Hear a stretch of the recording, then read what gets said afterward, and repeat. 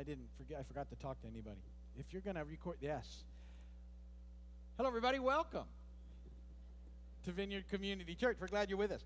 As we continue on in this series we're doing called From Nothing to Something. From Nothing to Something. And we started this series about 10 weeks ago. And we're looking at, it's on a verse, 1 Peter 2:10, where Peter says, once we were not a people, but now we are the people of God. And we've been developing that. We spent a lot of time in the first chapter of 1 Peter, where Peter really talks about the blessings of being a follower of Christ. And now as we've moved into the second chapter the last couple of weeks, he's talking about that, but he's leading up to us being a people of purpose and mission and what that looks like.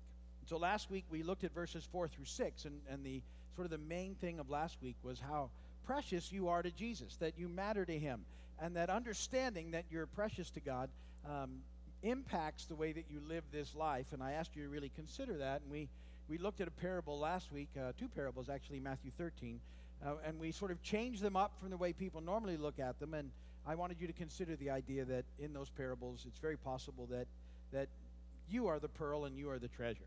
We're going to look at them the more typical way in just a moment in today's verse, because in today's message, we're going to talk about how precious Jesus is and how that gives us purpose in life. So last week, how precious we are to him. This week, how precious he is to us. So that's where we're heading. That's the intro. Transition, there's always a bad joke or two. These are very bad. What does square say to the circle? You're pointless. What does the circle say to the square? I'll be around.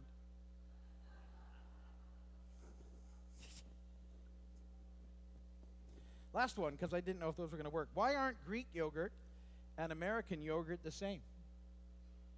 They come from different cultures.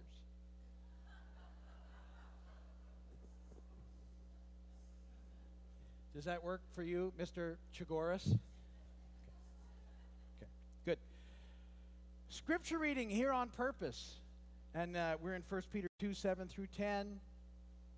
Now to you who believe, this stone is precious. But to those who do not believe, the stone the builders rejected has become the capstone, and a stone that causes men to stumble, and a rock that makes them fall. They stumble because they disobey the message, which is also what they were destined for.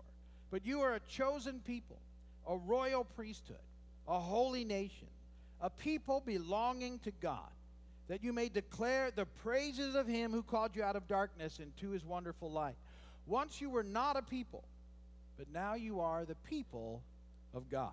Once you had not received mercy, but now you have received mercy.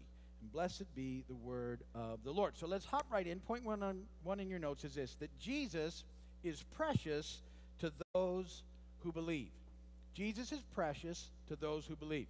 The first, 1 Peter 2:7, the very first part says, now to you who believe, this stone is precious. That's the living stone. That's Jesus. Jesus is precious to those who believe. If you're a Christ follower, a believer, then Christ is precious to you. He's precious to all who believe.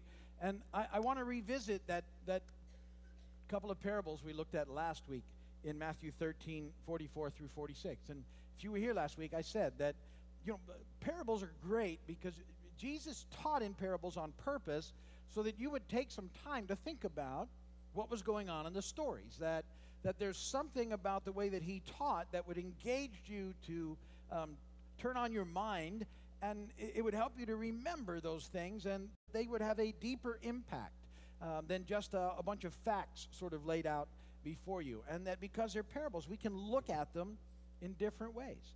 And that last week we looked at these parables I'm going to look at about the treasure and the pearl. And as I told you, that a good way to look at them is that you're the treasure. And that Jesus is the one who came upon the field and willingly bought the entire field so he could have the treasure in it. That Jesus paid for all sin, for all time, for all people, so that he could have your sin for this time and pay for it so that you could be reconciled in relationship with him.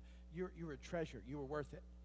That he was the pearl merchant who who saw you as a pearl, that he saw in you such beauty and such potential that he wanted to have you for always in relationship with him. And that's a very valid way of looking at these parables. But probably the way that most people read them is that Jesus is the treasure and Jesus is the pearl, and he is. And he can be, and it's certainly okay for these parables to be read both ways. Let me look at them again with you. Matthew 13:44 through 46. The kingdom of heaven is like treasure hidden in a field. When a man found it, he hid it again, and then in his joy went and sold all he had and bought that field. Again, the kingdom of heaven is like a merchant looking for fine pearls.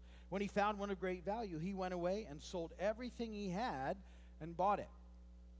And so there is something in there that helps us to understand that there is nothing of more value in this world than our relationship with Jesus. There is nothing better than the eternal life that we have now available to us in Christ. There is nothing more amazing than the fact that God has made a way for us to be reconciled to him. And we've talked in this series about how amazing justification is when we get saved, that God now chooses to see us in the perfection of his Son, just as if I'd never sinned. And that alone is like a showstopper, if you would. That's an amazing, amazing thing. Let alone the Holy Spirit comes in now and sanctifies us, God himself, dwelling in us and moving in us over time. And that at one point in time, when either we've gone to be with Jesus or he's come to get us, glorification happens. We get a brand new body and all that neat stuff takes place. There's forgiveness of sin. There's mercy and there's grace and there's all the things that he's doing in our lives. There's these amazing blessings. There's nothing that compares to this life that we can have in him, and it is worth everything. There's no sacrifice too great. There's nothing that you will ever find that's better. And so this is the life that he's made available to us, and so he is precious to us. He's precious to us. When you think about those things, it's just an amazing idea, and so we need to understand how precious he is, and that needs to be something that we think about in our lives. Second thing I want to talk about is this. What about pre-Christians? Point number 2, what about pre-Christians? I like the idea, if you haven't heard me ever talk about people who don't yet believe and refer to them as pre-Christians, I think that puts it in a good way. They're just people who haven't come into the kingdom yet, who haven't come to know Jesus yet, but that we would like to see that happen. So it reminds us that these aren't just people that are, just lost people, which they are, but they're pre-Christians. They just need to hear and respond to the message. But these verses, for some people, might be a little hard to understand as they apply to pre-Christians, and it's the second half of verse 7 and verse 8, so let me read them to you. But to those who do not believe, the stone the builders rejected has become the capstone, and a stone that causes men to stumble, and a rock that makes them fall. They stumble because they disobey the message, which is also what they were destined for. Now, when you read those, it might seem that they're implying, those verses, that some people are destined to disobey the message, that they have no choice but to reject the good news. And that's not what those verses are saying. Two things I want to point out about those verses and how they relate to pre-Christians or unbelievers. The first is that the verbs in that verse are all in present tense. Because of the original language that Scripture was written in, Greek, it was very tense specific, and it changes the meaning of things. And they have more tense than we have in our language. And the way that verse could actually be written is this: but to those who currently do not believe, they currently stumble because they currently disobey the message. So there's something very present tense about that verse that we need to be aware of. Secondly, the word there that's translated destined would be better translated appointed. And you think, well, those are similar. They're similar, but what is appointed is not that they disobey, but they're appointed to stumble if they disobey. What Peter is saying there, if people don't receive the good news, that they're in trouble, that there's a consequence ultimately for that. but they have the ability to accept or reject the message, the gospel, just like all of us did. And I think that's important for us to know and to get a hold of, that everybody's has this option, this possibility of coming into the kingdom of God, and it may take more than one pass at that. I think of my own story just briefly, and I've told you that I didn't grow up as in a Christian home, perfectly fine home, but it had it's as dysfunctional as everybody else's, I guess. But we didn't have church in the mix, and so I don't even remember hearing about Jesus until I was 18. And at 18, I was at college, and someone had met my roommate on campus, and he had invited this guy over to tell him about the gospel. I don't know why, but he did. He showed up in my room. I didn't have much choice, but I tuned it out the best I could because I didn't want to hear it. So I didn't really hear it, but I heard, that's what was going on. And then when I was 19, through a series of incidents, I had met somebody who was also a very strong believer, and at work there was a situation that happened, and I was definitely, he definitely had my attention, this guy who I'd met who was a Christian, and he spent from after dinner until about midnight presenting the gospel to me, and he did a fine job. Looking back on it, I remember it was a fine job. He answered every question I had. He knew the scripture very well, presented it very plainly, put me to the point where I needed to either say yes or no, and I said no. And I heard everything he said. It was like, I get it. You know why I said no at 19? I think maybe I've told you this. I couldn't see how they had any fun. It got down to that simple of a decision. Looks good, sounds good, but I don't know how you folks have any fun at all. I'm out. And I was. I said no. He gave me his Bible at that point in time. It was fascinating, really. I've still got it. I got it on a shelf at home. I kept it and didn't read it for years. But that's off track. 6 years go by, filled with events, some good. I met my wife and some neat things happened, but lots of not good things happened in that process as I went more and more in the other direction and got into all sorts of stuff. And 6 years go by, and I have this opportunity again where all of a sudden I'm with people talking about Jesus. And at that point in time, I think, okay. And I said yes. And everything has been different since. But so I there was a process, right? There was these things happening. So I absolutely rejected it, and then received it. And so I say that because, see, we have this ability to accept or reject the message. And I tried to touch on this the other day where I said, because people will struggle here. Because last week I said that God chooses you, and I'm going to say it again a little bit. And the question is, well, does he only choose, how does that work? And there's a verse that says, many are called or invited, but few are chosen. And people struggle with that. So that many is a group. You're all invited into everybody's invited into the kingdom, but only those people who respond to the invitation. Once you respond to the invitation, you know what you are? You're chosen. It's really cool how that works. It was on our decision was in there all along. We still have a choice to make and to respond, but once we respond to the invitation, we're chosen. And so that's really cool, and that's what's happening and what needs to happen in this process. So thirdly then, how precious is Jesus to you? In light of all that, how precious is Jesus to you? Because ultimately, that's what pre-Christians need to hear and see in us.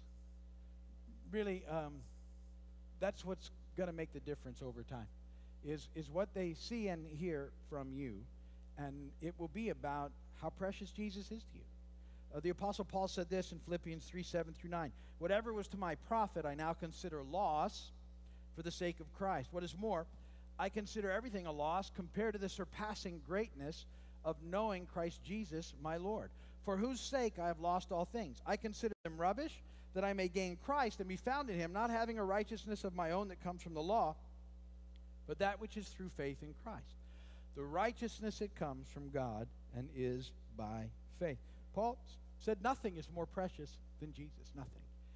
And so this week, I want you to think about that.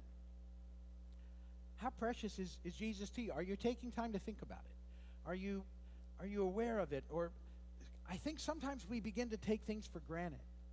And yet he's so actively involved in our lives that if we just become aware of it, it makes us more grateful and thankful. In little things, in big things, he's so amazingly involved. Last night, you might think this is silly, but just it was a little thing that happened last night.